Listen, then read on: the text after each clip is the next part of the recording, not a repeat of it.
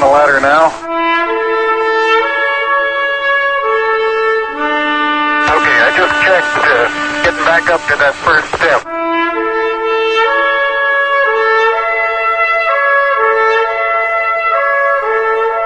Roger, we copy. Pretty good little jump.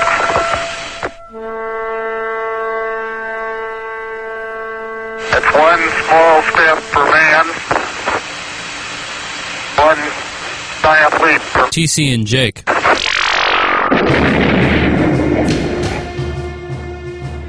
What's up, Banter Davidians? It's me, TC, here with Jake to talk about the big news.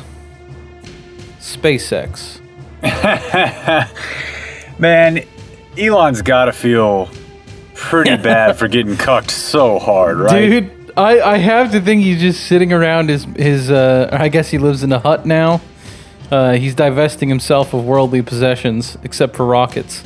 And he's just sitting in his hut, just fucking fuming. I did watch, like, the immediate before takeoff. And, just the whole thing is so... It's just so fucking weird. Like, it's difficult to process.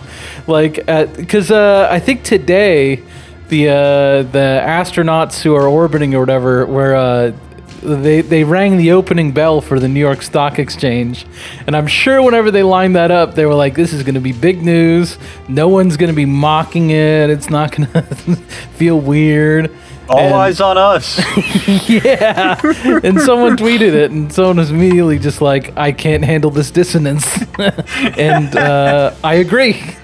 I also can't handle it. You think Lance Bass is fuming somewhere too? What's up with him? Well, I remember like 10, maybe more than 10 years ago, he was the first person who was he's supposed to go up there, right? He was like, I'll pay anything. I will pay anything. I want to be the first person. Now, I realize this is not a commercial flight. These are real so I think astronauts, he's still probably on the list. You think he's still probably on the list? Okay. But, in the same way that if you're Dak Prescott, like signing a $40 million deal right now, you're going to look like an asshole no matter how right you are. As I'm talking through this, I was going to say, if you paid like $20 million... Or do you want to do it now because it's pushed off the headlines so much? And also, like, you're going to get a whole bunch of people that were like, if I had 20 million, I'd be leaving too. Yeah. Like a whole bunch of people, you might not even get any headlines. But second, if you do, you might just have general support from people that are like, look, I can't think of anything. Like, everyone's answer for what would you do if you won the Powerball is about to change. It's just going to change to leave. No, I don't want to leave. I love Earth. Do you? They've even got me thinking about... You've made some good points. I'd like to reverse my stance. What's going on? What can we do up there? Hey, I don't want to go to the moon. I'd like to go to hell. Well, be patient. Hell is other people, Jake. Tell me if you think this is a good or a bad thing. And really, it probably just exposes that, a lot of people stopped updating their, like, political references 15, 20 years ago. Mm-hmm. So when I logged on to the internet a minute ago, or I guess to Twitter, which is just the de facto internet now, a trending topic is Blackwater. Uh-huh. Now, when I clicked on that, do you think that Blackwater is trending because because the man who was thought to be the youngest Australian to die of COVID-19 actually returned a negative test, and their premier had to apologize, and that now we're learning Blackwater is a place in Queensland? Or is it because most of America doesn't know that Blackwater has changed its name a couple times, and that's what they're calling the people on the streets of DC now? Come on. Yeah, but like, I don't remember. XC or G or Academy or Academy or whatever, but they haven't been Blackwater in a long time. Update your Rolodex if we're No. Don't let them, like, they changed their name to kind of like try and like move off it. I don't give a shit about their fucking corporate policy of rebranding. I don't have to respect that. Blackwater gets across the point that I want to get across. What did they... hung all those people's bodies from that bridge? And Yes. I guess it might have actually, maybe it was their bodies who got hung there after they, massacred all those people in Iraq. But in any case, the only reason I hate the rebrand is just because Blackwater is such a badass name. Yeah, well, I mean, like, it evokes what we're attempting to evoke whenever we're talking about fucking secret police on the streets of the Capitol. And that's one of those deals where, much like Elon is just, he's thinking, God damn it, right now. You got to know that Eric Prince is like, that they had to take that name out of his cold fucking hands. Sure. Like, he's like, this is so good, though. It is. Yeah, the 4 contractors are the one who were drugged from their vehicles and their bodies were burned and then hung from a bridge over the Euphrates. But, well, you don't want to do that. You might want to look into what happened right before that. You don't want to do that, but if you have to. Yeah, that was a tough one, man. But yeah, there's some people on the streets of D.C. right now, the safest place in America last night, where they clearly look like paramilitary, like, contractors. They don't look like, I don't know how you know the difference, but these dudes don't look like regular troops. Yeah, and someone asked them, like a journalist asked them, what are you from? They were like, Department of Justice, which, like, that's pretty much a law firm. Like, they don't have cops anymore than, like, another law firm. Paper pushers. Yeah. So anyways, what's been going on? Oh, nothing much. Anything? I want to tell you the original take that I have. If you hear anyone else saying this, must credit me. Is there's a lot of strife in the country right now, and like it seems quaint to think back on the strife of like a week and a half ago. But I more formulated this idea that I'm about to give you free of charge back then. But I think it still kind of works now. The problem is that now in your normal situation where you're going to run into conflict with someone, the cops are absolutely looking for like any tiny thing. In normal circumstances, they have like a bar that you have to clear. And if you're under the bar, they're like, man, who gives a shit? Like, you guys figure that out yourselves. And that's what I've been thinking about. Because I was thinking about... I was watching journalists cover the anti-lockdown protests, and people were chanting at him to take off his mask, and none of them were wearing masks. And I was thinking about, like, if someone grabbed at my mask, like, what would I do? Like, because if you, like, fucking shoot them, then you're going to jail forever. It's bad. You don't like that. So what's the worst thing I could do to them that I am fairly confident would wreck their day but not result in charges for me? And the idea I came up with, and I would apply this selectively at protests. Be safe. First goal is be safe. Oh no! But if you find a place to work this in, I do think it's pretty effective. I'm just going to start carrying around a bottle of mustard.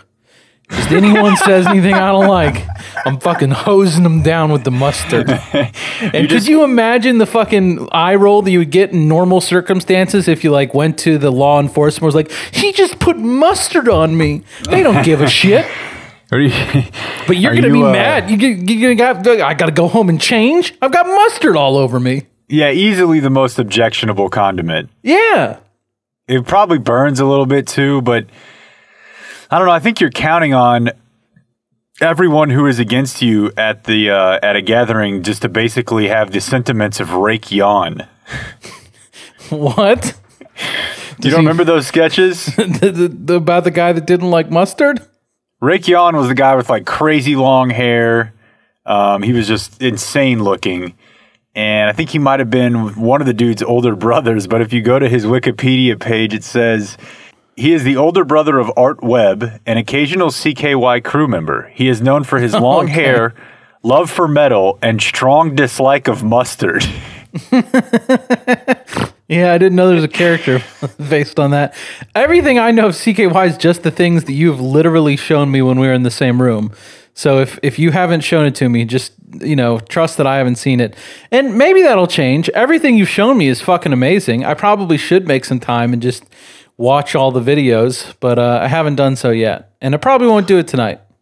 Well, that's a failure on my part because I think it's It's just basically a guy when he fucking hates mustard, and when he's asleep in the van or when he's asleep in a hotel room, probably a dozen times they just cover his entire face in mustard and he freaks the fuck out. No, I would. Oh, God, I would. I don't like it. Freaks out type shit. Yeah. Like he reacts the same way to the mustard as Bam does to the poop. Yeah. No, the main thing you show me from that is just the guy diarrheaing on the restaurant window. Just pull down your pants. A nice little old couple sitting there eating a sandwich. And just take a big shit and watch it stream down the... See, those are the good old days, man. That's good, clean fun. I mean, literally not, but yeah. So this is the week where I learned about the term the cool zone. I missed that one. Cool zone? Yeah. I think I've heard that, but I don't know what it means. I can't recall. I think Sean Moorhead might be a Bernie, staffer. Okay. I'm not sure. I think I've heard that name. But he posted back on April 8th. This now has over 30,000 likes. If unemployment exceeds 30%, and distrust of the political process becomes widespread, there is a danger that the United States will enter what historians call the cool zone. Yeah. I don't really think he followed up to explain that. I know that... I don't need an explanation. I know that Chrisman has and kind of ran with this, but... Basically, as an unemployed person who doesn't like police, who doesn't trust, whatever, I totally get it. Okay, well, that's part of it. But also, this is something I was trying to describe over the last few days, but really last night, which I want to talk about a lot more because I feel flat out blessed that I was in front of my television for the 30 minutes before and after Trump's speech. But this article describes it basically as... The cool zone is defined by people as a period in history that's super cool to read about, but much less cool to live through. Oh, okay. This writer says, looking back on what parts of history I like to read about, this makes sense. Reading about the long, protracted war in Vietnam is fascinating, for instance, but I do not wish to live through any part of the Vietnam War. Well, nor do I wish to live in Vichy, France, or be part of the original Black Panthers movement, or to wage a revolution against the King of France, etc. Or to be tossed in jail for a counter sit-in like my father-in-law was in Selma.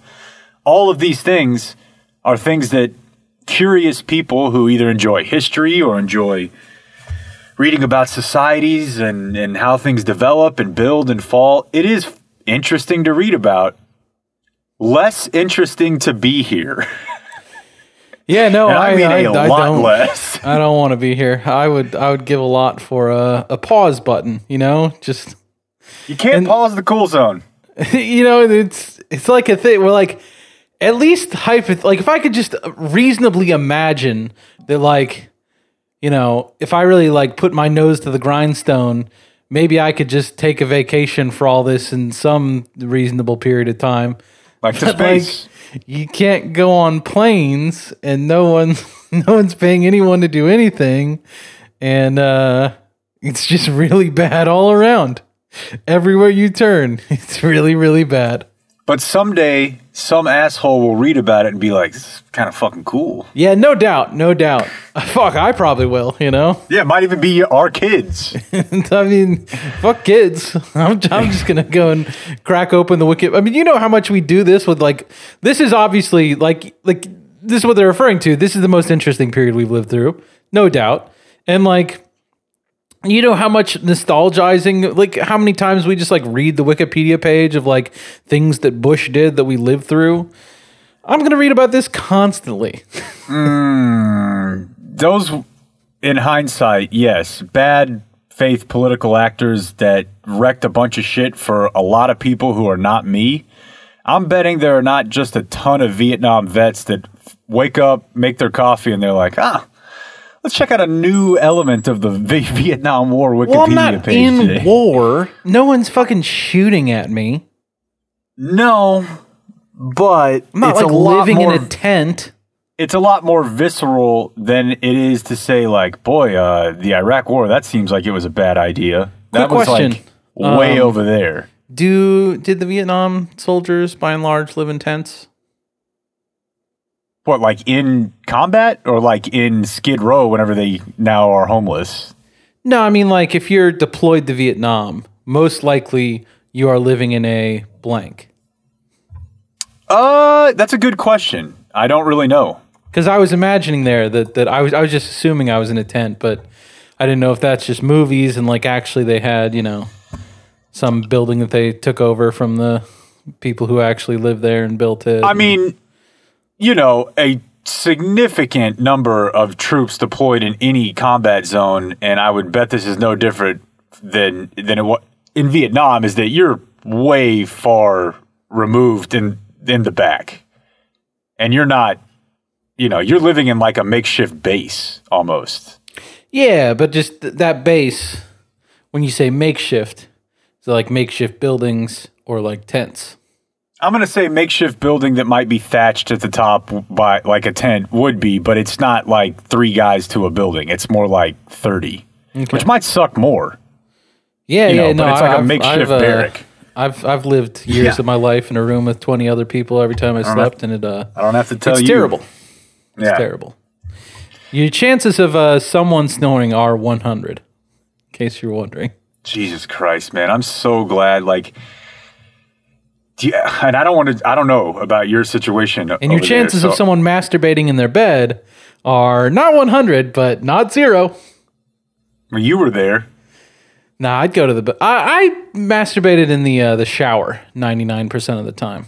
Down onto a fucking public drain where everyone walked? I mean, what's the other option? You find me one, or maybe you just want to go with, I'm not going to masturbate for 4 years. Like we fucking believe that. No, certainly not. You gonna do it in the bedroom where a bunch of people are? Every time you go to the bathroom, someone has to go with. So you're going to do it with someone standing like a stall door away from you? Can't you get a little honor among thieves? Can I get a little what?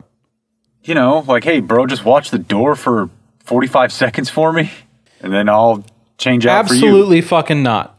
Did that happen ever? Like, were there 2 people who were cool enough about it? Maybe, but like, by and large, people like, it was just stunning to me because I was like, we know we're all doing this, right? Like we all understand that we're all not going to go 4 years without jerking off.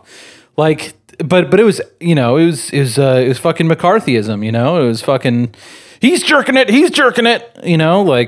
people just were not cool about it. And like, there was guys whose lives got fucking ruined because they got like the tag of like, he's the guy that jerks it a lot. Like, and the fucking staff would find out and like would just fucking humiliate them in front of everyone about like, hey, you can't fucking stop touching your dick. Did you hear Dan's story for Davies' prom show the other night? I did not. Please share. It was that he knew a guy named Steve Krychek, and at their prom, he was Alex's dancing. dad. No, he was dancing with his date, and he preemie cummied.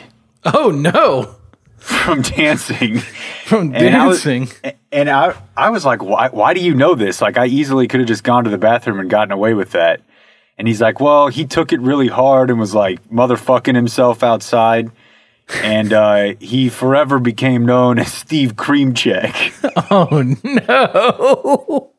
See what I mean? That's what you get if you one time be like, hey, do you mind just standing over there? I'm just going to knock one out real quick.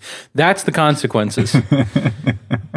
Yeah, no, I don't want to name names, and I don't even want to get too specific about, just out of respect, but within the last, let's just say year, to be safe, within the last year, one of your friends has claimed to me that he was just a little too hopped up on excitable drugs and didn't even touch anything and just shot, just sitting there thinking about how sexy the fuck thoughts. Do I not know this story? Just shot.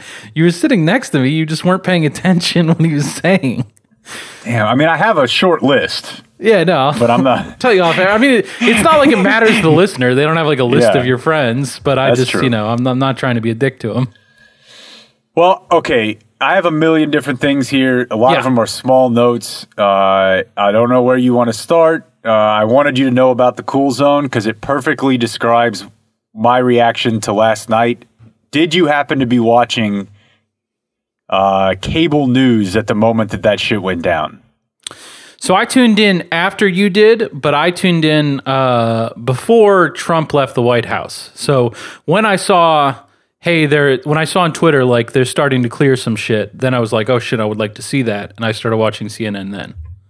Okay, because you barely missed.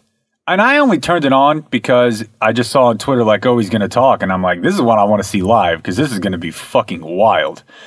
And it was probably 20 minutes, 25 minutes before. And there were, the line of protesters pretty far away from the line of, it said, did it say military police on their shields, I think? And I believe park police were also involved. Park police involved, yeah. And it felt very much like the, you're not going to get this reference, but there's a battle scene in Game of Thrones that is extremely creepy where like people are surrounded. The Battle of the Bastards? Yeah, it is the Battle of the Bastards. Yeah, that's a big one, yeah. Where there's like the stop, step forward. And then everyone in the middle is like, what the fuck are they doing? And then, because they don't all come at once, and then just stomp, step forward. That was like almost as crazy as the Red Wedding. Okay, but that is what it looked like last night because they didn't all just like run at once. It was just like a very ominous, slow, like, hey, we're coming. And they all kind of got down on a knee, put on their masks, and then it was the go time. And it was the most insane thing I've ever seen on television. And then they immediately cut to the president speaking, and they side by side him speaking about his respect for peaceful protest while people are just getting the shit kicked out of him outside of the building he's in right now. Unbelievable to see. Yeah, like if live, they didn't have dude. walls, he would be able to see them clubbing peaceful protesters as he's saying, we just respect peaceful protesters. I could not believe what I was watching. And I'm sure that there were some people there that threw some shit, but I saw that with my own eyes.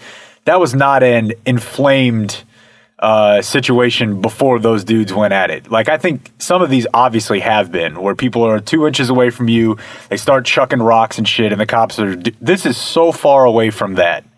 And regardless of where you fall on that, the previous situation with possible instigation...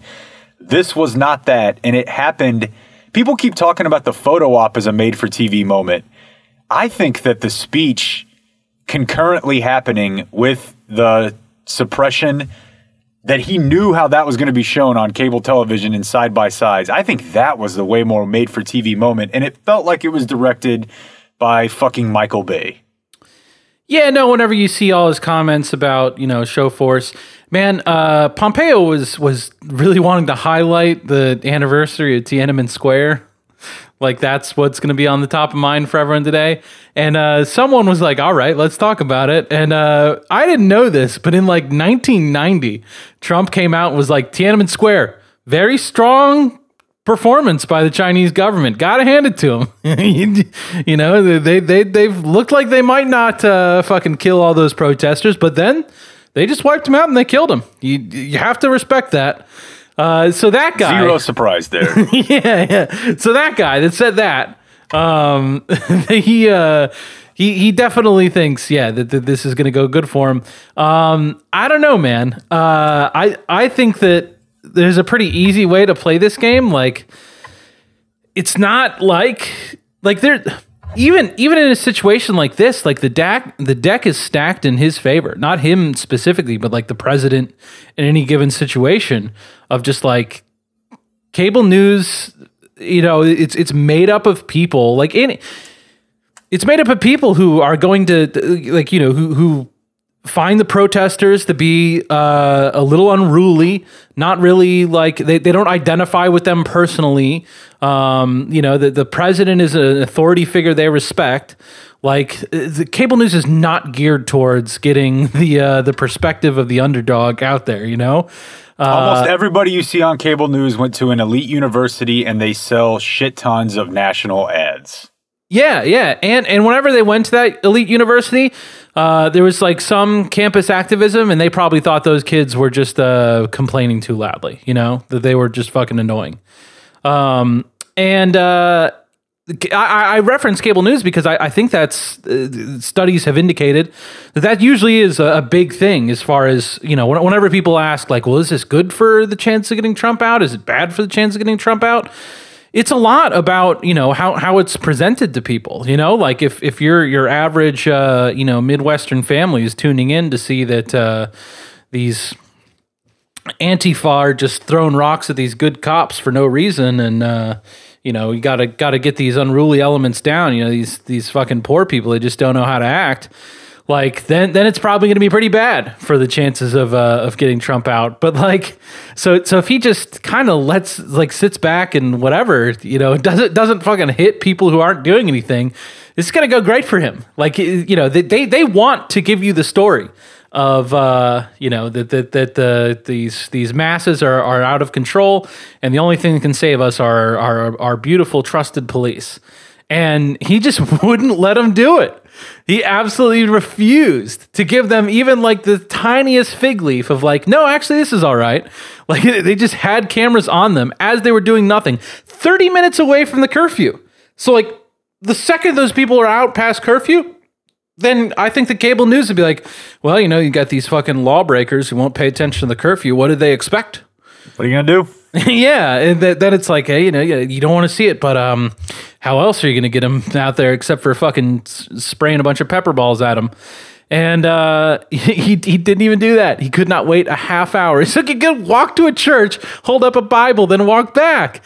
And like they just didn't think through any of this shit. Like they fucking gassed the priests. I'm sure everyone has seen this on Twitter, but like you're gassing priests. You're clearing out the church of priests so that you can take your little picture in front of it. And see, I didn't know that. I just thought it was closed.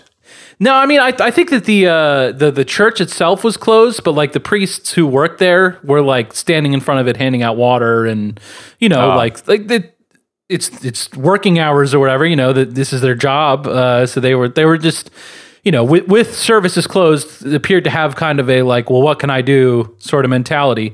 And so yeah, I think there's like 3 or 4 of them standing out in front, and they got chased out of there by the gas the same way everyone else did. I know that the bishop of the diocese, because I heard her on television right afterward, and she's like, yeah, I learned about this on the news. Like I had no idea this was happening. And I know like this joke is worn out, but I thought whenever a reporter yelled at him, is that your Bible? And he goes, it's a Bible. That sounded exactly like that joke format has been used 10,000 times on the ticket in the last, 20 years. Yeah. Well, it's a Bible. I love it so much, but yeah.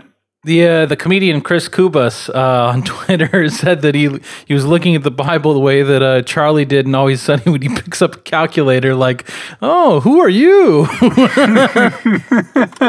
What you got there, little fella? What's going on here? It was definitely just so creepy, like at the end of his speech when, and I guess a little bit anticlimactic, although still hilarious, when he's like, and now I will go pay tribute to a very special place. And I was like, what does that fucking mean? Like Kristen and I just looked at each other like, I'm going to Cancun. Yeah, the Cheesecake Factory. The toilet. Like, I don't know. Like that is how I would announce going to take a shit, no doubt. I'm going now to go pay tribute to a very special place. And I just... Yeah, Megan's going to get tired of that phrase quickly. They didn't even really have speculation for probably 8 or 9 minutes on the live coverage on the news before they figured out like, oh, secrets. They like had an aerial shot where they were like, oh, Secret Service is now surrounding this church. So it must be that he's headed there. But it was so out of left field that they didn't even really have a guess for the first few minutes. Does he just mean the White House? Yeah, I don't know. The place where we burned all the fucking mint jewels that we confiscated when Barron got caught. I don't know. Yeah. But it was that out of left field that he's like, I'm going to walk over. And all because he thought people thought he was a pussy because they briefly took him to a bunker on Friday whenever there was mass unrest? Of course they did that. Like, of course they did that. And I'll tell you what, dude, I don't know a whole lot about World War I, World War II. I have major gaps in my history on that. But if you just read an overview of like 5 different countries in Latin America in the 80s, and I only got into that because I was interested in the CIA, this shit is copy and paste, right? Like, this is what you see in all of those types of countries. And as we'll play here in a minute, the way that he's talking to those governors where he's like, arrest everyone, throw them in jail for 10 years and we can stop this. Like, I know that this is a different country with way more levels of protection built into all of our lives in everybody's world. Dude, this shit does not always end well for the person at the top. And we have thankfully a peaceful democratic process in this country. But the way that he talks and the shit that he does where he's like, I must get out into the public street where people are protesting with a show of force to try to show them that this is what I'm all about. Like, I'm certainly not advocating for any sort of violence or anything like that, but this is how people get overthrown. And I'm not fucking picking up a gun. I'll tell you that for getting in the streets for anything. I'll vote. But that shit is a dangerous game to play. At least it has been in other countries. You know what I mean? Like, it's dicey. Kind of been 3 years of me raising my eyebrows like, I'm a little surprised. but using your own military force against this is like times a million. And then walking out the front door of the White House and completely throwing off all the security protocols. That's the type of shit that the strongman leader does whenever he is obsessed with showing that he has no vulnerabilities. And that all I'm saying is that is dicey for the country, because most people who are in that position, again, they're like the people on cable news. They're like, you fucking kidding me? Like, take me right to the bunker. I don't want any part of this. Yeah. Like, get me down there as fast as you can. Like, no matter what administration the leader is from, they're usually like, yeah, I understand. I need to be away from the public whenever they're this upset. But I don't like being around them when they're happy. Right. Yeah. So I hope he reconsiders and just like kind of halfway starts listening and just says, you know what, maybe we'll just win this in an election, because I don't think... You're just saying that because you're worried about your money. You know it's already gone. The timing could have been better. You're not taking it now. No, I mean, look, it's the bet has been made. The die is cast. There's not much I can do about it now. I probably am going to owe you $500, but I'm still not even sure about that, because if unemployment, if they can get that under control, a lot of the people who want to vote for him don't. They can't. Yeah, well, maybe not, but I still think that matters way more than this does. The only thing is, this might actually impact that to a certain degree. Yeah, I agree with the idea that unemployment is a bigger factor, but I thought unemployment is going to be pretty bad then regardless. Also, I don't even know. I mean, I guess I know with economic performance, it's not like people base it on economic performance that day. It's usually like quarter 2 of the, second quarter. I don't mean to. I call it Q2. Yeah. It reminds me of one time I was watching the Masters with a guy who said that Tiger was -3 through 6 holes. Did you really, like... He said it very authoritatively. Like someone asked him. He's like, yeah, he's -3. Oh, man. I love authoritative sports wrong guy. Yeah, it was at a bar in Houston. It was great. But yeah, so the Q2, I think, is usually the biggest factor. And in Q2, I think that we shrunk by like 30%. Still time. So... so you want to? I would like to play this audio, talk about this audio, and then zoom out a bit. Does that sound like a good plan to you? Is this the call? Yeah. There may be parts where you want to stop it, but yes. Sure. Yeah. Okay. People. Got to arrest these people, and you got to charge them, and you can't do the deal when they get 1 week in jail. These are terrorists. They're looking to do bad things to our country. It shouldn't be hard to take care of, and we're going to take care of it. And we've got a number of people here that you'll be seeing. A lot of General Milley is here, who's head of Joint Chiefs of Staff, a fighter, a warrior, and a lot of victories and no losses. Hell yeah. Just either way is Fucking Mike Tyson of fucking generals, dude. Let's at least examine that. A lot of victories, no losses. What have been the recent American military victories? I don't know anything really about Mark Milley. Uh-huh. But I'm not sure that anybody who's been, chairman of the chief of staff, or really at any position of power, can claim absolutely no losses. But that I guess we digress. But I thought that kind of stuck out. Like, it was really unnecessary to even add that. He could have just been like, "This guy's really good." Like, he never stepped foot in Iraq? Yeah, and maybe not a loss, but we can at least call it a TBD if you want. I don't know. It kind of looks like it's done. Yeah. We'll see. I see what you're saying. Saddam lost. So Saddam did lose. there is that. I have to concede that. No losses. in the various states, and I just put him in charge.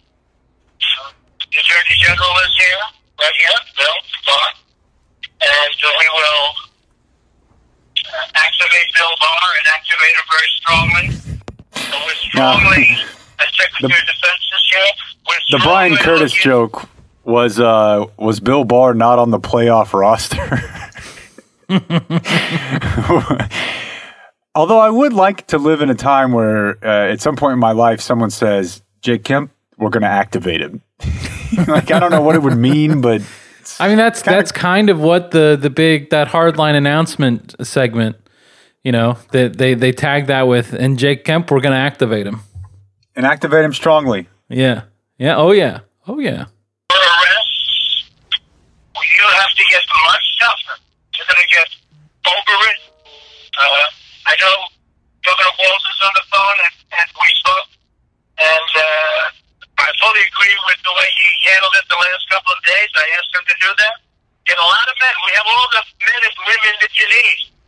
If people aren't calling them up, you have to dominate. If you don't dominate, you're wasting your time. They're going to run over you. You're going to look like a punching jerk. Okay. You have to dominate. Yeah.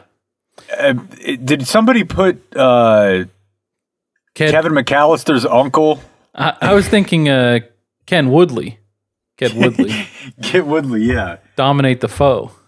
Dominate the foe. But then I just find it kind of ineffective to tell a bunch of people, hey, you're all going to look like a bunch of jerks. Fuck, dude. I do not want to look like a jerk. You think I want to look like a jerk in an election year? Can't have it. Yeah, no.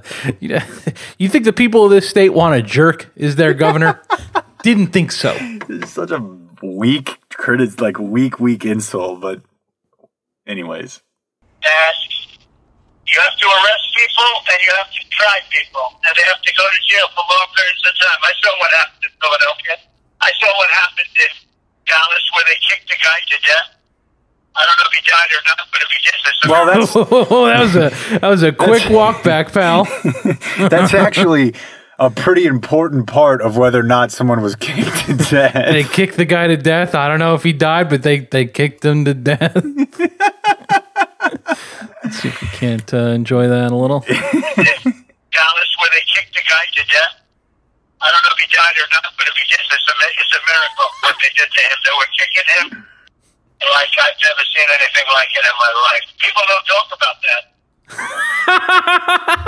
that. Always my favorite line. We got one. Yeah. People don't talk about it. Everyone's talking about it. People don't talk about it. People were talking about it so much. What they did, it's a miracle, is what he said. I understand what he's saying, is what he's attempting to say, is that it's a miracle that he lived, but his actual words are, it's a miracle what they did. And look, I kind of can't believe the guy lived either, but all I know is that a huge amount of the country had seen that video, whether it was on Fox News, whether it was on their Facebook, because it was... I mean, it was on our stream. I think that's like, what, 70, 80% of America? But they To say nothing of the video- international audience. the video he saw was definitely the one that was edited before the guy was swinging a fucking medieval weapon around. But I don't know that would have changed his opinion. Probably not, but still. Yeah, no, everything. I guess surely that guy's tweets got screen capped somewhere. But I got to the Twitter account before he locked it and read his whole explanation, and it's sad. It made me feel sad because like basically it just sounded like he was a lonely guy who just goes and hangs out at Billy Can, and so kind of thinks that the waiters are his friends because they talk nice to him, but like they're also paid to talk nice to him. And he was just thinking about how much it would bother him if those people that are paid to talk nice to him couldn't be paid anymore because their store got ransacked. So he went and grabbed his sword. Like, I don't know. I wouldn't have kicked him. I thought that the way they were beating him was savage and vicious and unnecessary, and I would discourage anyone else from doing that. But Jesus fucking Christ, man! You ask me like if a friend came to me and they were like, "Hey, I've got a sword. Do you think I should run into an angry mob trying to stab people in order to protect the honor and good fortune of Billy Can?" I would probably say no. I would advise them against. Yeah, but he doesn't have a friend to ask because he owns swords. Dude, the way he was talking, it really seemed like that was kind of what he was trying to tell you. It was like, It was a bummer to read, for listen, sure. I don't have much, but I got a sword and Billy Can. And I don't know, man. My heart a broke code. for him a little bit. Yeah. But I don't know if he's dead. He's not dead. They don't talk about that. They're talking about a lot of other things, but they don't talk about that. But A lot I of know other what things. happened in Dallas. And those kids are all on camera. They're wise guys. And it's coming from the radical left. You know it. Everybody knows it. But it's also looters. Everybody. And it's people that figure they can get free stuff by running into stores and running out with television sets. I saw it. The kid has a lot of stuff. He puts it in the back of a brand new car and drives off. You have every one of these guys on tape. Why aren't you prosecuting them? Now, the harder you are... Sir, it's because I'm a fucking governor. Yeah, like, I don't know. I mean, I could probably write a letter. I don't like go to court. I guess I'm not sure what your understanding of my job is here. The tougher you are, the less likely it is that you're going to be hit. This is a movement. We found out they're delivering supplies to various places in various states. Your people know about it now. But we found out many things is like a movement. And it's a movement that if you don't put it down, it'll get worse and worse. This is like Occupy Wall Street. It was a disaster. Well, he is at least kind of starting to understand that it's a movement and that it is somewhat related to Occupy, just in the sense of, man, I'm pissed off that everything sucks for me. Yes. Yeah. No, I want to talk. I wanted to talk anyways about the whole outside agitator phenomenon, which seems to be what he's referring to at the end there. And I don't know. I guess I would like to first say, like, this is an extremely common feature of these kinds of responses. I several years ago got real interested in the Kent State shooting, and that is absolutely just. I figure people know, but in the 60s there was a student demonstration. I think it might have been 1970. There was a student demonstration against the Vietnam War at Kent State University in Ohio. National Guard of Ohio was called in to settle things down, and they opened fire on the crowd. Live bullets, just fucking American troops, members of the National Guard, just shooting at fucking university students. And at the time, all the leaders were like, yeah, you know, it's not our kids, not our students that got all this going. They had people whipping them up into a frenzy. That's how they ended up there. None of the bullets struck any of these supposed outside agitators. Every single person who was hit by a bullet, 4 of whom died, were accredited Kent State students in good standing. So drat, the agitators slipped away again. And I don't know. I don't even want to say that like there's 0 people in the country going around trying to start shit. I think there's definitely people trying to start shit. But I think that there's thousands and thousands and thousands more that just legitimately would like to be heard about their concerns about the way that they're treated. And if you're spending time talking about the the small handful of agitators, I think you're doing so because you would like to escape talking about the legitimate concerns of the people who are protesting in a responsible manner. I also think that whenever you're talking about, like the amount of time that police and mayors and everything spend talking about these outside agitators, I really do kind of find to be weird. Like so uniformly across the board, like every mayor or police chief that steps forward wants to spend at least a little bit of their press conference being like, man, these guys, they just come in the hotel rooms, just bring in these fucking pallets of bricks, like they don't know what's going on. And I was thinking about it today of like, it's definitely, when you're working back from how do I get up the gumption to just fire indiscriminately into a crowd of my fellow citizens who want nothing better than to be fucking not killed by the state. Saying these are my fellow citizens, they're just outside agitators, is probably really helpful for that. Like every video you've seen of someone with like a camera phone that's like filming something of like a cop hitting someone, and then the cop next to him fucking fires off a flashbang at the camera phone. I think I've seen like 3 or 4 of those. It would not surprise me if the thought in the mind of every single one of those cops firing at the guy with the camera is like, one of those outside agitators, not a dude who fucking might go to school with my daughter that, is a good guy that's worried about the way the world is working for him. It also absolves you of some responsibility. Yeah, right? yeah. I think that's what you're saying, is just that you can look at it and be like, well, the people I police aren't actually mad at me. Yeah, it's just these fucking outside agitators. It's just a very convenient construction. So I'm not saying that there aren't outside agitators. I don't fucking know. I mean, I've seen scant evidence of it. Based on the internet Twitter feed I'm looking at, it looks like there's a lot more fucking cops just punching people for no reason than there are outside agitators caught on video.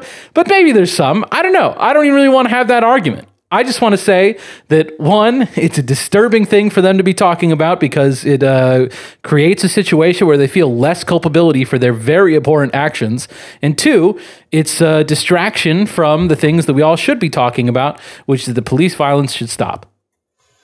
Yeah, and for me, it's just a big old ice cream headache because, one, as you said, it diverts from the argument that you want to actually be having or the discussion that you actually want to be having. And it was extremely predictable that, a few days after, whenever we talked on Friday on the air or whenever all of us talked on Saturday night, it was, super predictable that, the more property damage and violence that you saw or looting, that would not only do some police departments get a convenient possible excuse by saying, these are people that are from outside. I think it provides a certain type of person in the public, a civilian, a convenient excuse to no longer have to engage with arguments that they were possibly open to for like 20 minutes. Yeah. Yeah. And that's that. And that, it obviously it sucks, but I also, I mentioned this on the air, and a guy sent me an email of a couple things that I do not know anything about. So I will, just read them for you and hope that he's right. But I just said, I guess I'm just not all that familiar with momentous societal change that has occurred from entirely peaceful protests that never in any way involve violence or looting or destruction of property. Because, like, for example, the great Trill Withers of Barstool and really just of internet for the last 10 years. I saw somebody typed out one of his quotes from their most recent podcast, and it was like, yeah, the guy who's most known for nonviolent protest had his jaw shot off on the balcony of a hotel, and yet people still always ask, why are there not more of those guys? Yeah. And so it's always kind of made sense to me that, I don't know, I mean, if you look at a lot of human history, I don't know how many people who were either aggrieved or oppressed by the state achieved any sort of actual change or understanding, even in ways that were just clean. And I mean, I guess I'd prefer that. The overwhelming example I think would be Gandhi. Like I could be wrong here. I do not have a strong grasp of India's colonial history, but I believe he achieved independence through nonviolent means, right? And that is one of the protests that this gentleman mentioned. He listed the Salt March in India, which is Gandhi. U.S. women's suffrage movement may apply. There are certainly random, mischief-laden events. The vast majority of events were not really violent or riotous. And then he mentions Cesar Chavez's grape strike in the 1960s. But even if all three of those are true, this is a guy who sounds like he knows what he's talking about. And he was able to come up with three. Yeah, against the thousands. Like, just think of every single other country in the world. They all got there by fucking shooting.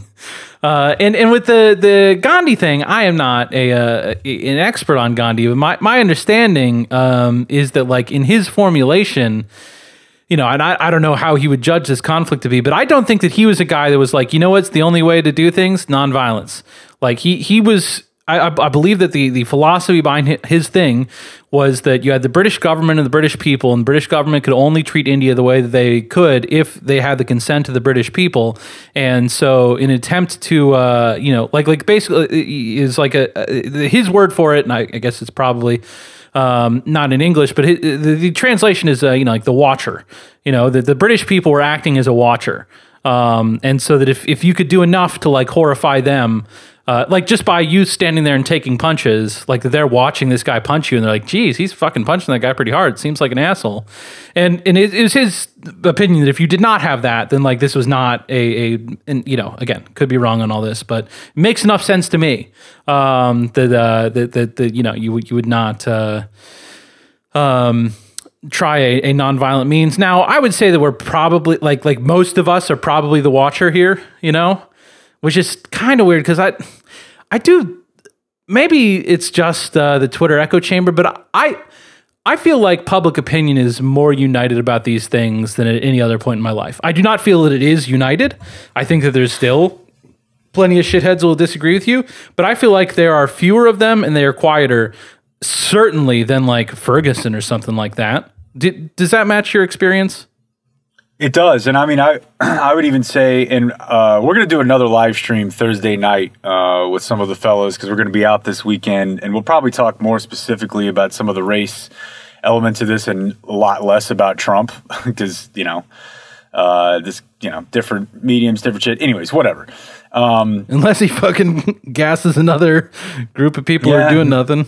Maybe so. But I mean, in my experience, I mean, it's weird, man. I don't know, like, I've never received as much email and Twitter activity in the whole time I've been like whatever we are, public figure or, you know, ever.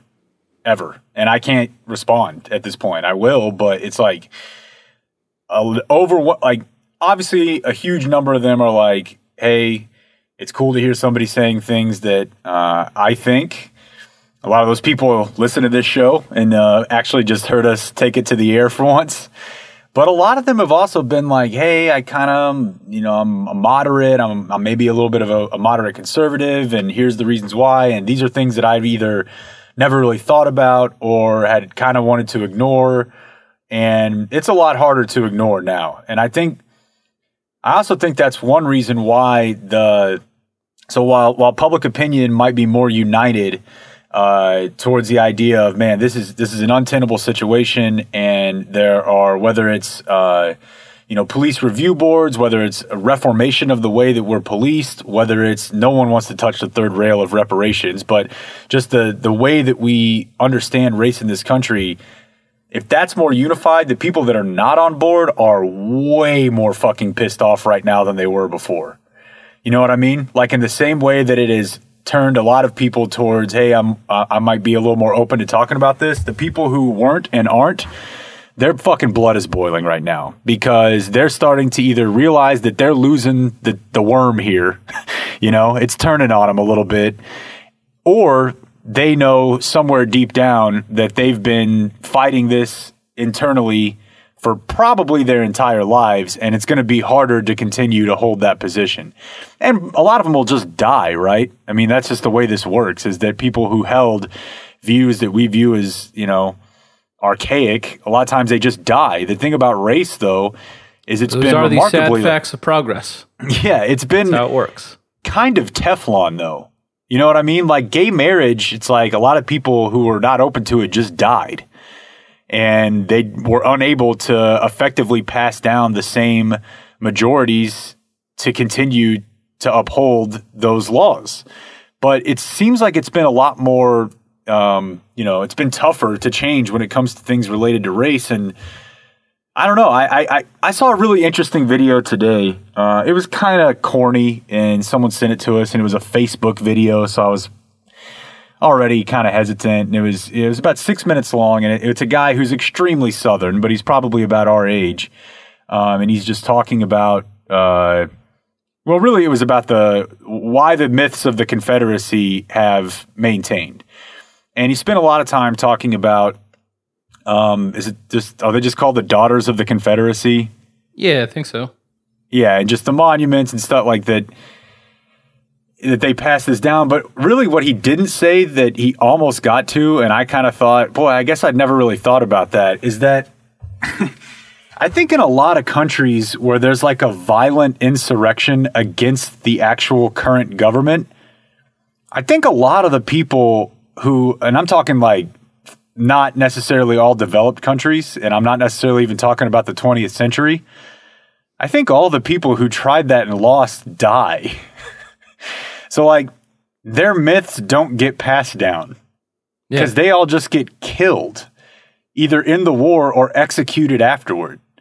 And this, like, idea of, well, we need to bring the South back into the fold, I don't know for sure, but I think that might be a kind of a rare occurrence in a civil war. Like, usually I think you just get crushed, right? And like your history of like, I'd like to pass down this history that we believe in and nobody else in the country really does. They were remarkably successful at that, given that they got destroyed. I think it might be more common than, I am familiar with exactly one more civil war than the American Civil War. But the Irish Civil War, the guys who lost it, like dominated Irish politics for the next 90 years.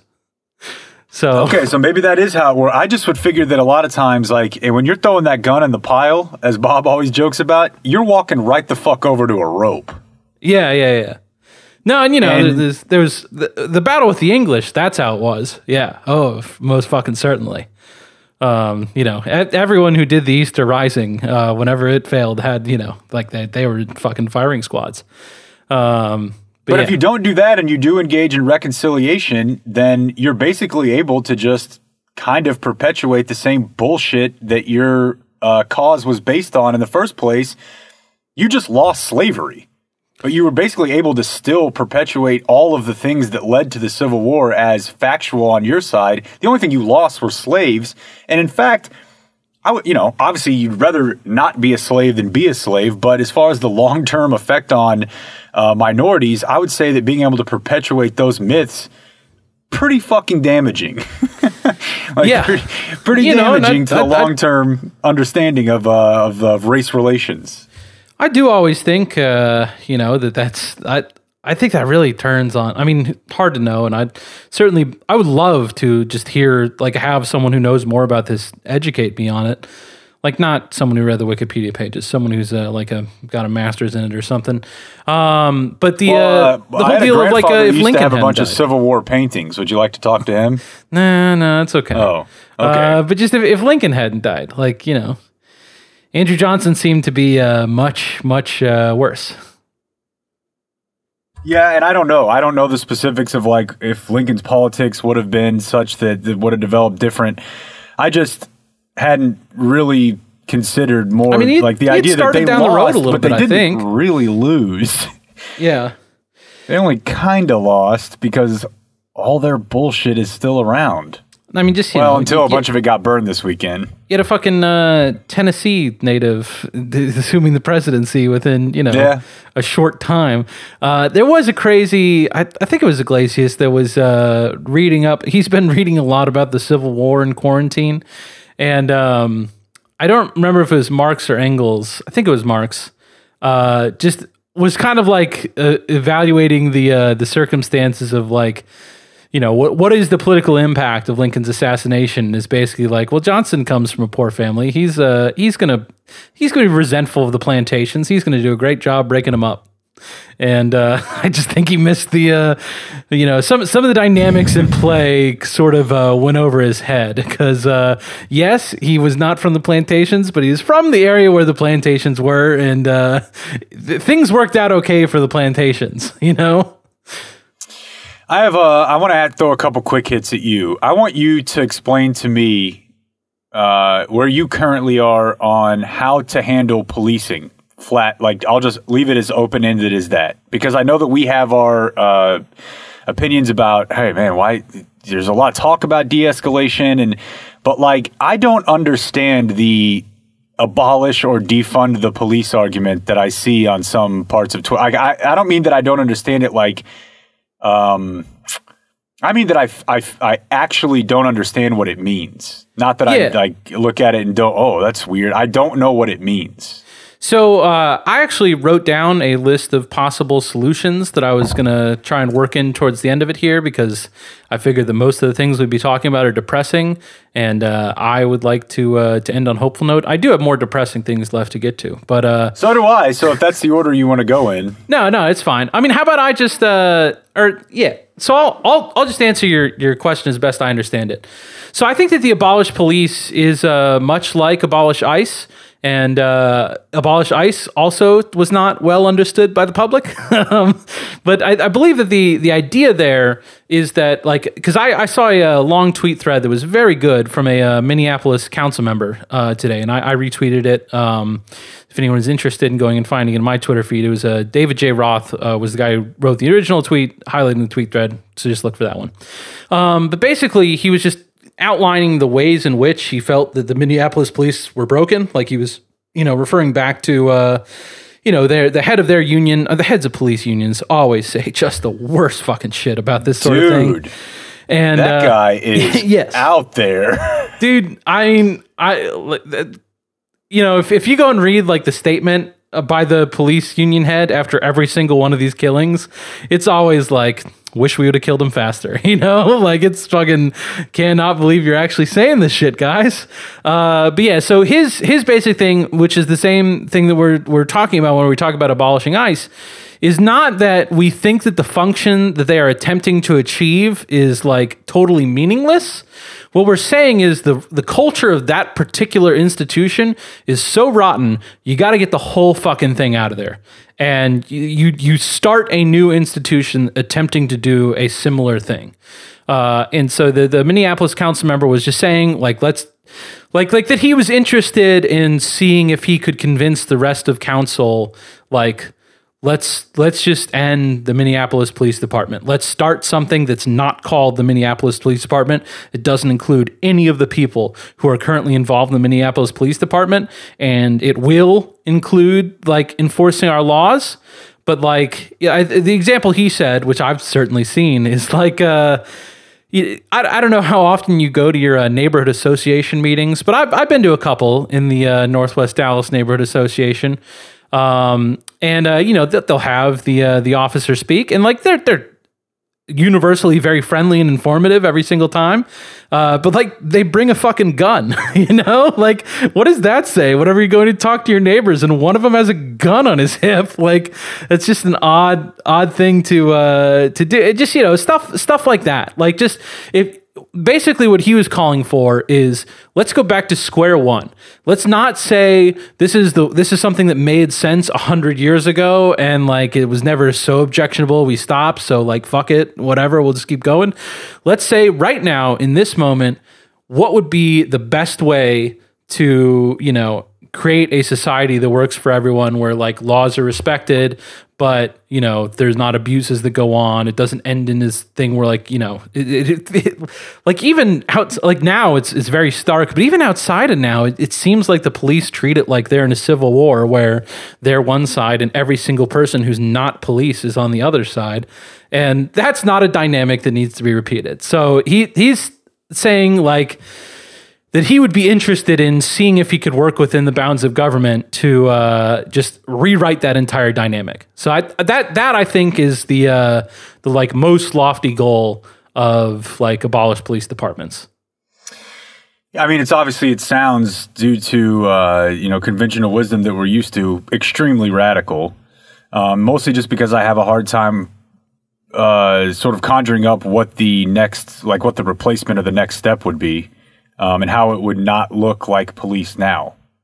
I mean, you know, maybe that's like, I don't know, but I bet that there's someone in every city government who like has ideas, right? Like who watches the way police do things. Like, man, I don't know if that makes sense. Like, I totally trust. Like, you and I are not equipped to write a proposal, but it's very easy for me to imagine someone who knows what they're talking about could come up with something much better than what we have now. Maybe, but it also seems like it's part of a nexus of other issues, starting with like the fact that guns are pretty easy to get. Yeah. So like that seems like it would be a tough. No, I don't think he's saying that they have guns never, but just like the idea that they're walking around with a gun constantly, like, you know. Yeah.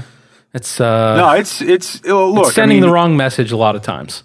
Even if you dialed back policing to like the way that it was, and obviously there were still people being killed extrajudicially and disproportionately based on race, and I wasn't around, but even if you think about the way that you've been told about some types of policing in the 70s and 80s, it seems more palatable to me. And I know for sure, and this is why I was so surprised that things went peacefully in Fort Worth last night, that the police military industrial complex thing, that is not, I mean, that basically started, well, I don't want to say started with 9/11, but I know that that's a big part of it, because there's a ton of extra Clinton was gear. Like all behind gearing that up too.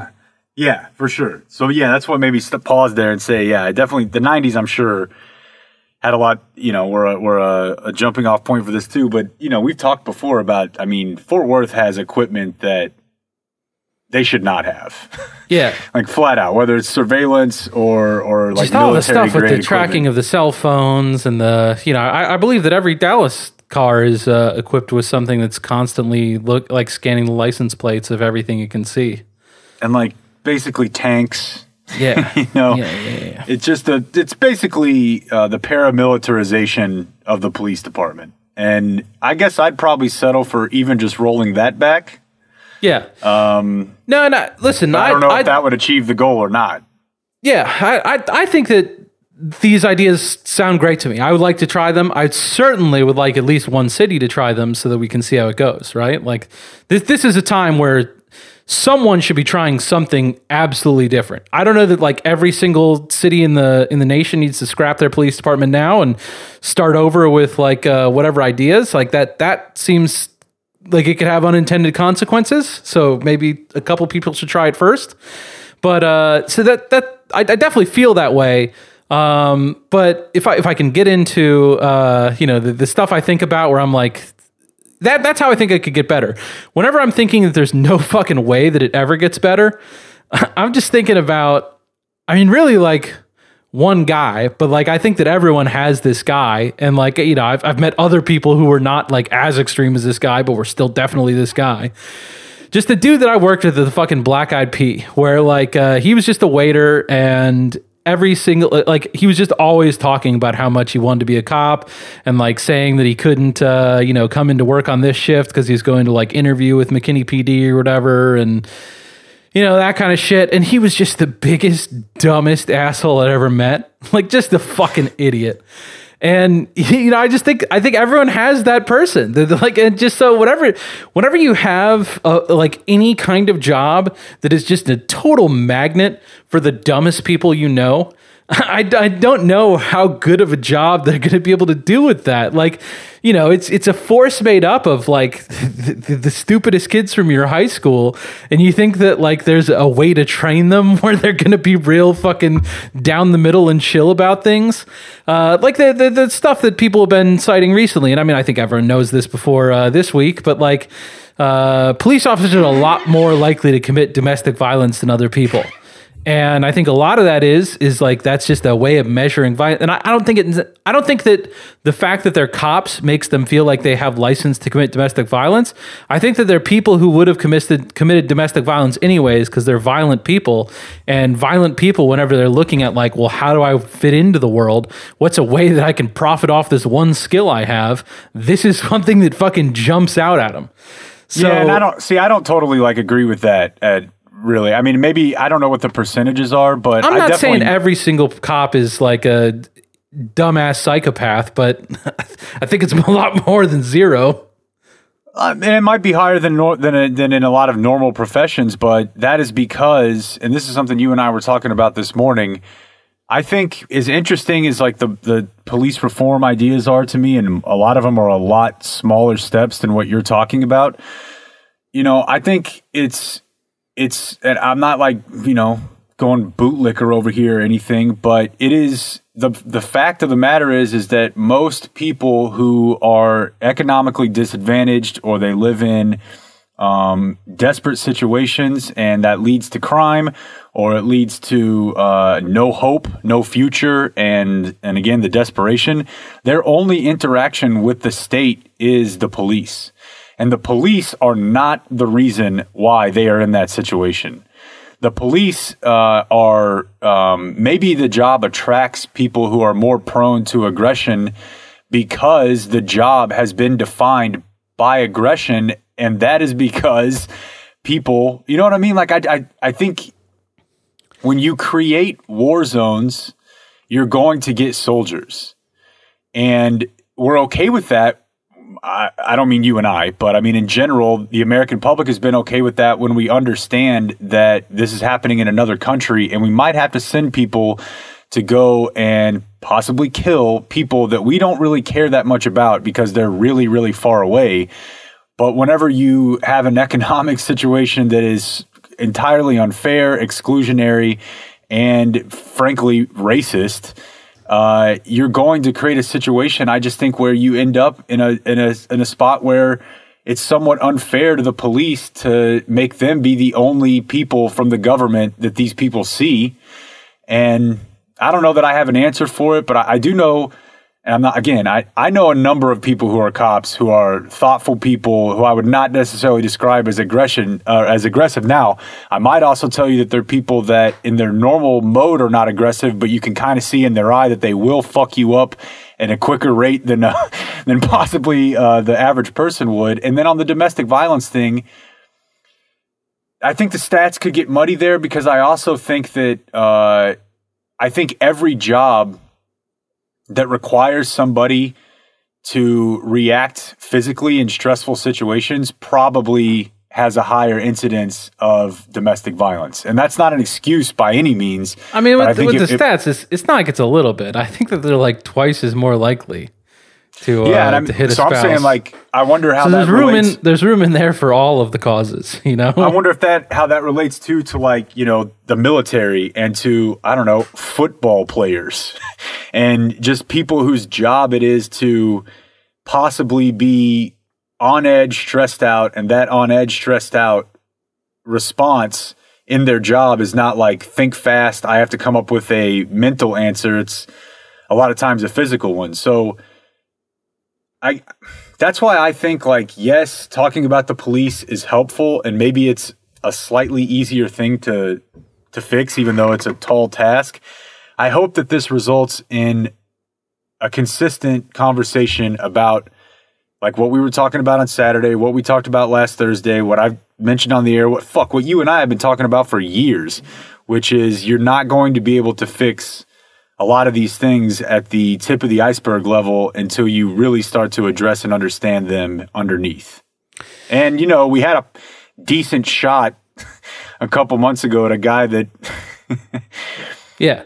made most of us think that we had our best shot at trying to address that in a long time, and we see how that went. So my hope is not necessarily brimming right now, but I mean, my answer to everything, I'll just lay my cards on the table. Like I'll like knock over my cup at dinner and be like, well, fuck, if only Bernie had been here, No, I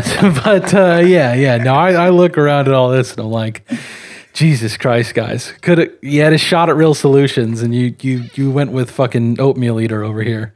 No, it's as far as like whether or not this is a situation that's born out of just the intrinsic violence of police officers, or if there's a system like whatever we create, like the low income areas, like extremely low income areas that are concentrated in our cities. If you could run any sort of person in there and you would end up with something similar. I think that you probably agree with this, that it's both, like that. Somewhat, you've got a job that attracts violent people, and somewhat, you've got a situation where, it's difficult to. Where, there's violence occurring in these areas absent police officers, and so they're to attempt to stop it. But I don't know, man. I think that as far as the balance, I've maybe talk to me in a month when all this is cooled down and. Maybe all of, cooled off a bit myself, but after just watching fucking cop violence video after cop violence video, like the decisions of these individuals, like I think it's a lot on them, dude. I think that and it doesn't mean like I don't want to create a society where we don't have concentrated poverty and everyone shares in the wealth that we've created equally, so that no one feels like they have to loot in order to be able to get ahead. You know what I mean? Like the stuff with the looting, we talked about this briefly amongst ourselves, but rich people don't loot, dude. Sometimes they do. They loot at lot lower rates. The risk reward whenever you can get $500 on, I don't know, a stock trade or some shit like that. Like whenever it's easy for you to get $500, then you're not going to go and fucking smash a window and try to grab some shit that you're then going to have to fence to be able to do it. But, if like $500 is like more than you've earned in a week in your life, then like, fuck yeah, I'm smashing that window. So if you just make it so that there's not that many people who live in America that have the situation where they've never earned $500 in a week in their life, then I think we'd all be a lot better off. But I think you do have to see the number of violent decisions made by police officers caught on film in the last week and say that there is something rotten with the kinds of people who do this job and the ways that they feel okay is for them to act. The simple distillation of it, there's a million fucking examples, but like the stuff from the police scanner in New York last night where, like someone will be like, hey, we got protesters congregating on this street, and someone else gets on the radio. It's like, oh, run them over. And, someone else saying like, hey, we got protesters over here. Someone gets on the radio. Oh, fucking shoot them. It's just, you wouldn't say that shit. I wouldn't say that shit. These are bad people. And I'm not saying that every single, I'm obviously there's, some that are worse than others, but like there's some that are better than others are like all right working with those people. They didn't quit, and I don't know that we'd be better off if they did. Like, you probably don't want to run out the relatively good ones, but I don't know, man. I guess I don't know the answer to this, but I think that it is turning them into basically urban military could push even people who you might view as decent into becoming the type of person who is no longer decent. So I don't know necessarily if I would say it's mostly bad people as much as I would say that it is a very, very bad situation. And I don't know the answer to that because it's not like you have friendly conversations with these people when they're on duty in the middle of like feeling like they could die. You talk to them when they're off at a remote and they're like normal fucking people. Or you see a buddy from high school and you're like, yeah, this guy's just still kind of a normal guy. But I have no idea how that dude acts whenever, he's pushed in a way that he feels like he's threatened. He probably acts like an asshole. And so I don't know. I don't really, none of these are good. Like if either one of us... I don't care what job I'm doing. I'm not driving my SUV into a crowd full of people the way the cop in New York did. Like I just wouldn't do that. Like regardless of circumstance, I feel comfortable saying that. I feel like it's an easy thing to say. I do too. I, however, don't know that if I saw somebody, if I had been trained a certain way and I had been spending my nights in fucking urban war zones, that if I saw somebody reaching for something, that I would not think, I am not leaving here dead tonight. Now, part of the reason I might do that is because I know that I'm protected. Yeah. Which is an entire other thing. I just see incident after incident. Like the one, there's I assume you've seen all the videos I've seen. Because Jordan Ole's out here. What's that? That Jordan Ole guy is he's grinding on the montage videos. Oh yeah. I think the New York Times did a story about him today. The protest in Seattle, that's like every time I've come on here and talked about like a trip to Seattle, like that's where we hang out. Like that, like it was outside Cal Anderson Park. There's not been a single time I've been to Seattle where I didn't spend a lot of fucking time walking into the bars around Cal Anderson Park. And like, so to see like that going on, first of all, was fucking with me pretty good, not for any like logical reason, but whatever. Like my emotions were high about it, but just to see the way that one broke down of like fucking, that the people are standing there doing absolutely nothing and have umbrellas up so that whenever the police go to spray them, that they'll just spray the umbrellas, and the cop just reaches across, pulls down the umbrella for the purpose of spraying them in the face. So the umbrella, like they're not doing anything to him. They're just fucking standing there, and he just knows that this mace won't hurt him bad enough if they just does it this way. And so he's like, no, fuck it. I'm spraying you right in the eyes. The number of times the cops have sprayed people with pepper spray, like close range. And I mean, were you there for the Fahey thing, or was that like you were on vacation or something? Someone was on vacation, right? Jake?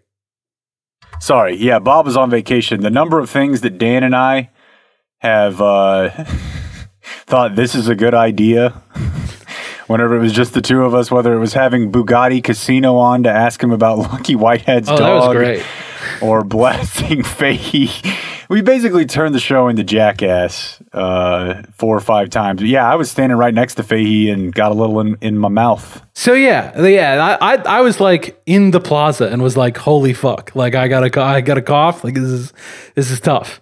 And to imagine having that sprayed point blank into your eyes, that would fuck you up. Like I don't think that anyone should do that to another person ever if it can be avoided, Like if it's like someone trying to rape you or whatever, like I get it. But like even then, if you can get some distance, please do so.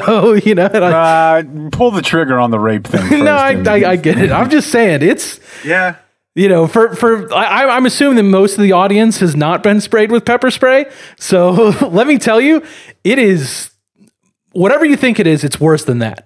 And so to see the number of times that a cop has just been like to people who like, you're just like, hey, fuck you. And then they're just like, oh, fuck me. And then just sprays them close range with pepper spray. Like that is not that different from shooting them. It's different. It's definitely different. I wouldn't want to do either. I would really, really work hard to avoid both situations.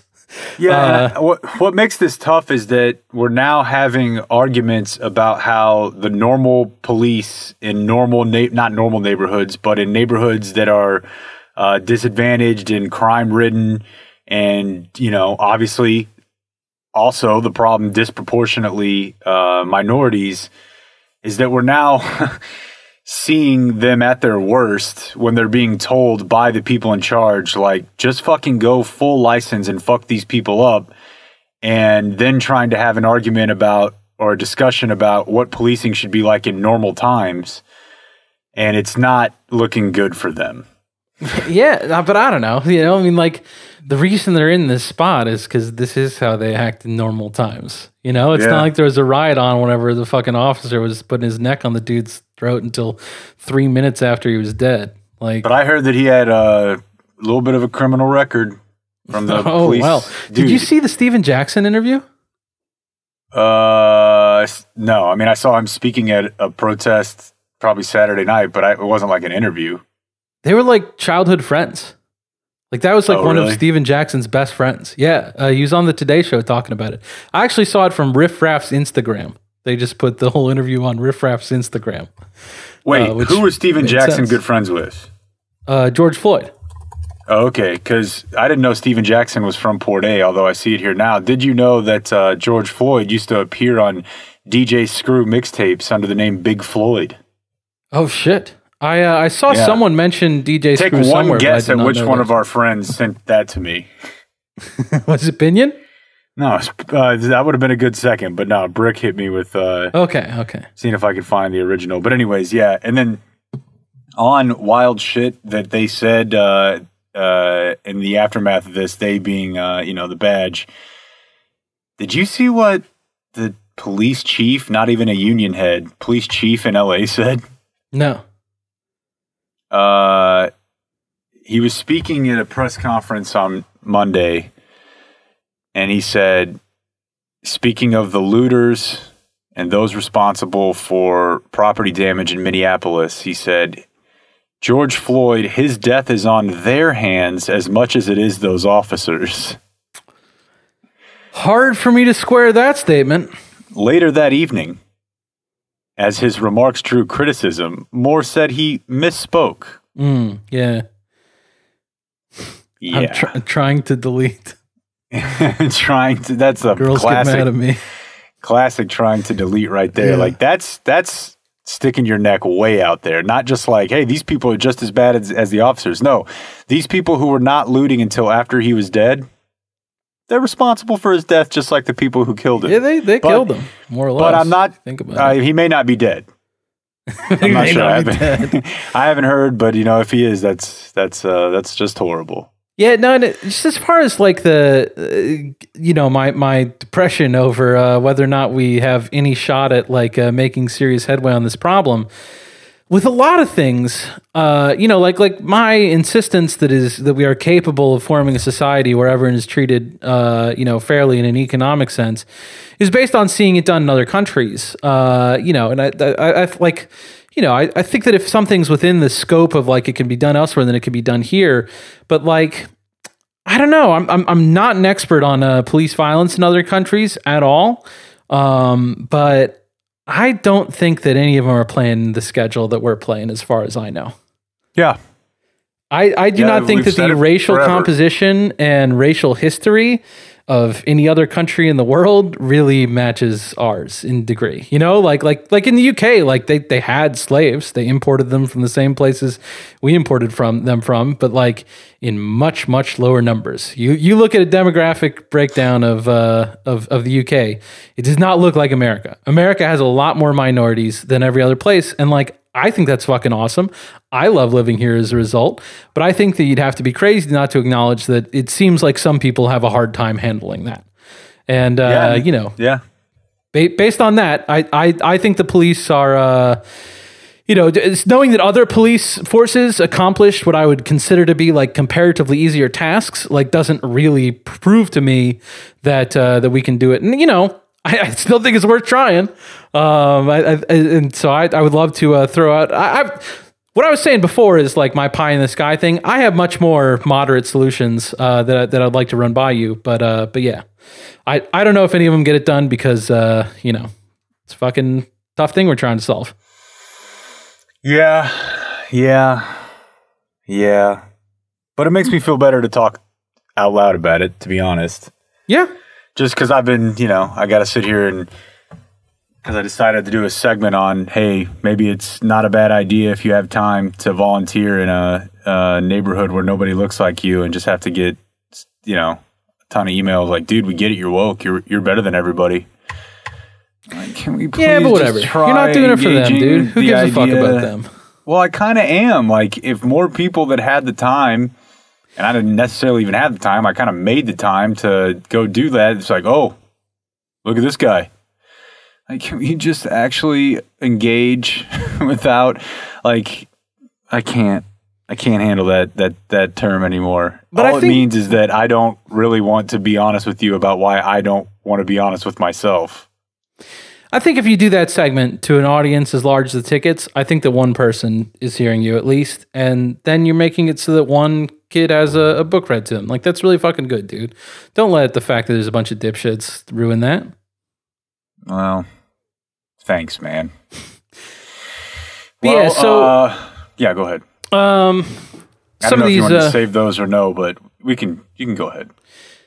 Yeah, I mean, it's I won't take a super long time. So just about everything I saw thrown out as an idea, like just people were linking to like a lot of research papers and such, white papers, and most of them or all of them like just were like, hey, this seems to show something good, but it would be really helpful if they tried it in like 5 more police departments and ran better quality studies about this sort of stuff. So I would say the first thing is it would be great if social scientists would focus more of their attention on this.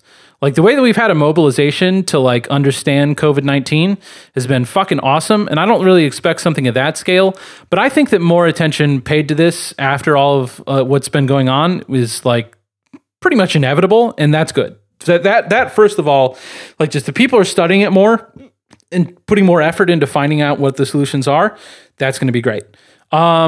Cities, the 538 ran an article just saying like, have we done better with not killing people since Ferguson? The answer is no, we have not done better.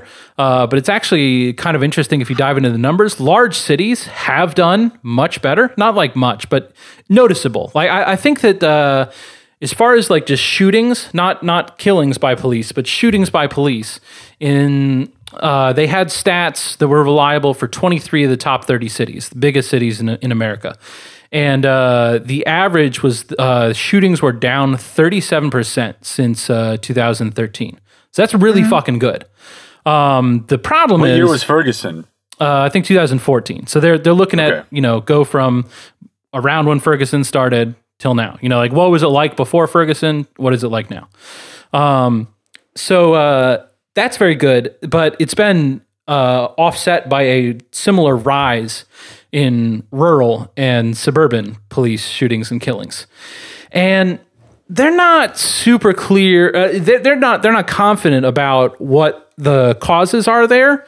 One thing you would kind of guess at is that suicides are up there generally.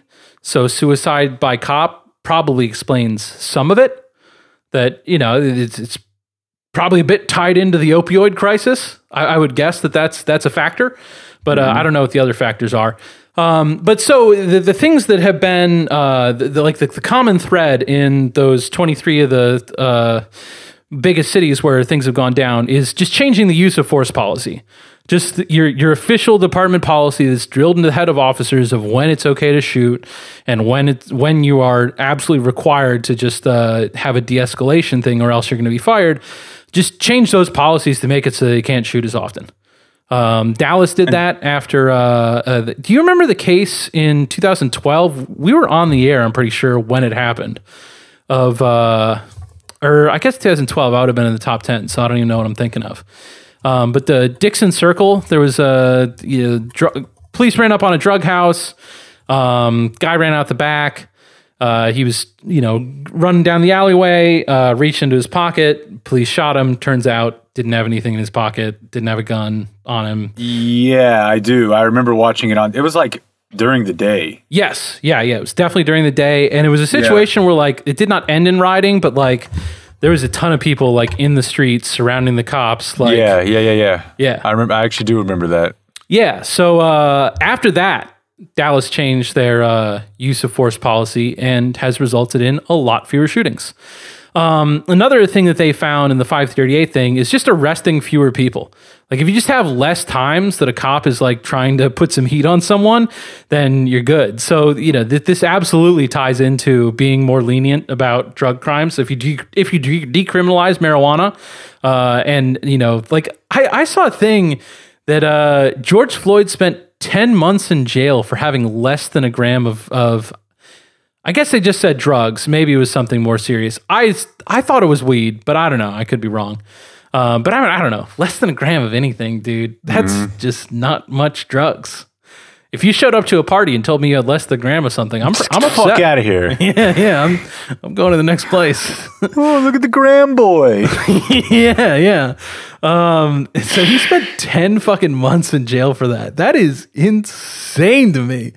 But yeah, so stopping doing things like that will make it so, like, if you're just hassling people less, you're going to shoot them less. And qualified immunity is a big one. The qualified immunity of just like, whenever police shoot someone, that they get a totally different set of rules than if you shoot someone. And watering that down or removing it entirely will make it so that they're going to shoot people less. The Civil Rights Division of the Justice Department, if you put bunch of money more towards there, that would do a lot. It's a pretty underfunded department as it currently stands. I don't know if it's ever been especially well funded, but those are the people that if a cop does something wrong, that they're going to be ones looking into it, and that's going to create some deterrence. Big ups. That was Andrew Yang's idea. So to our one listener who fervently loves Andrew Yang, I want to give proper credit. There was a study showing that I believe Chicago instituted something where it made it more difficult. I think you had to pay a fee to file a police complaint, and that led to much worse, or not much worse, but noticeably worse police behavior. So just make it super easy to file complaints. Police forces that look like their communities are much better than, or much less violent than ones that don't. I think that's a pretty simple one that everyone already knows about. But in white areas or in affluent areas, white cops and black cops are about as equal, or it's about equal, their likeliness to use violence. Whenever a black cop's in a black neighborhood, that stays the same. Whenever a white cop's in a black neighborhood, they are much more likely to be violent. So if you just have fewer white cops, that solves that problem a bit. They found that it's incidence of violence goes up considerably if officer has one of his peers get injured in the line of duty, and their suggested solution for that is just have better mental counseling. That if that, they obviously have problems from that, and I think you would look at that and find that to be a fairly predictable human reaction. But we do have tools to help that sort of thing. I don't know that you can ever make it go away, that someone's more scared to go into a dangerous job after they just saw the consequences of that play out in their friend's life. But you can definitely decrease the effect that we're currently seeing by putting more resources into counseling for officers who've had that sort of thing happen. They had an interesting finding that internal oversight does work better than external oversight. And that's definitely one where I would like to see a lot more studies conducted. But basically that external oversight leads to a decrease in violence, but also leads to the very predictable cop thing of oh, you don't want us to police? Fine, we won't. And so you end up having more crime because they're just sitting in their car being take it, fucking city council member told me I shouldn't do it. Versus if you have an internal discipline situation or an internal, oversight mechanism, then you get the same reduce in force, but you don't have that same oh, well, just won't do anything. Which, it's a pretty chicken shit reaction. And then, biggest thing that everyone should take away, I hope that everyone's taking this away anyways, is just vote in city council and DA elections. The specific people who are involved in these decisions matter a ton. John Creusot, whatever they arrested all the people on the Margaret Hunt Hill Bridge yesterday, I'm sure that everyone followed that. Just the protests that had gone absolutely peacefully the entire time, going where police told them. Police blocked one lane, one avenue to go down, and so they just went down the one that was open. Now they were on the bridge, and they were like, "Haha, fuckers, gotcha! Now we're going to surround the bridge," and then tried to arrest everyone on the bridge. The district attorney for Dallas was like, "Yeah, not fucking charging them." So you can do whatever you want, but they're not getting whatever. So he's great. John Creusot is a great DA. I think that we had some small level of disagreement about whether or not it was good that he said he wasn't going to charge thefts under $700, something like that. But I think that's awesome. Unqualified. Yeah. I can't believe he got elected. Yeah, no, me too. I mean, I guess it's probably a positive residue of the fact that no one pays attention to this shit. Like, Yeah. You know, I don't know. But, you know, I knew that he was great. Like, I was very excited for that race, you know, just because I did not think that a Republican was going to do especially well in Dallas. So that I thought that whoever got it was going to get it. And, you know, Philip was telling me stuff about this guy's record, and I was reading about the drug courts that he set up that seemed very humane. So yeah, I would say that he has followed through on the promise largely. That he's a guy that fucking he treats humans with dignity. And so, you know, stuff like that. There's not a ton of people voting in those races. So if everyone who's listening to this podcast right now said, I'm definitely going to vote in the next DA race, like that would make a large impact in that race. So, you know, that kind of stuff, like having a different person in there would absolutely change everything. And just see, anytime you watch this, like I've been very frustrated by a lot of the press conferences of public officials. Like Eric Johnson especially does not seem to come close to identifying with the problems that the protesters are trying to put forward.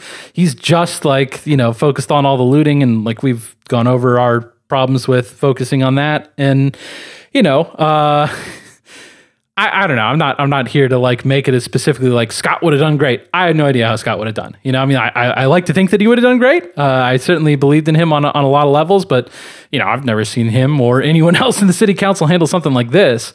But you know, that I would love to see much more.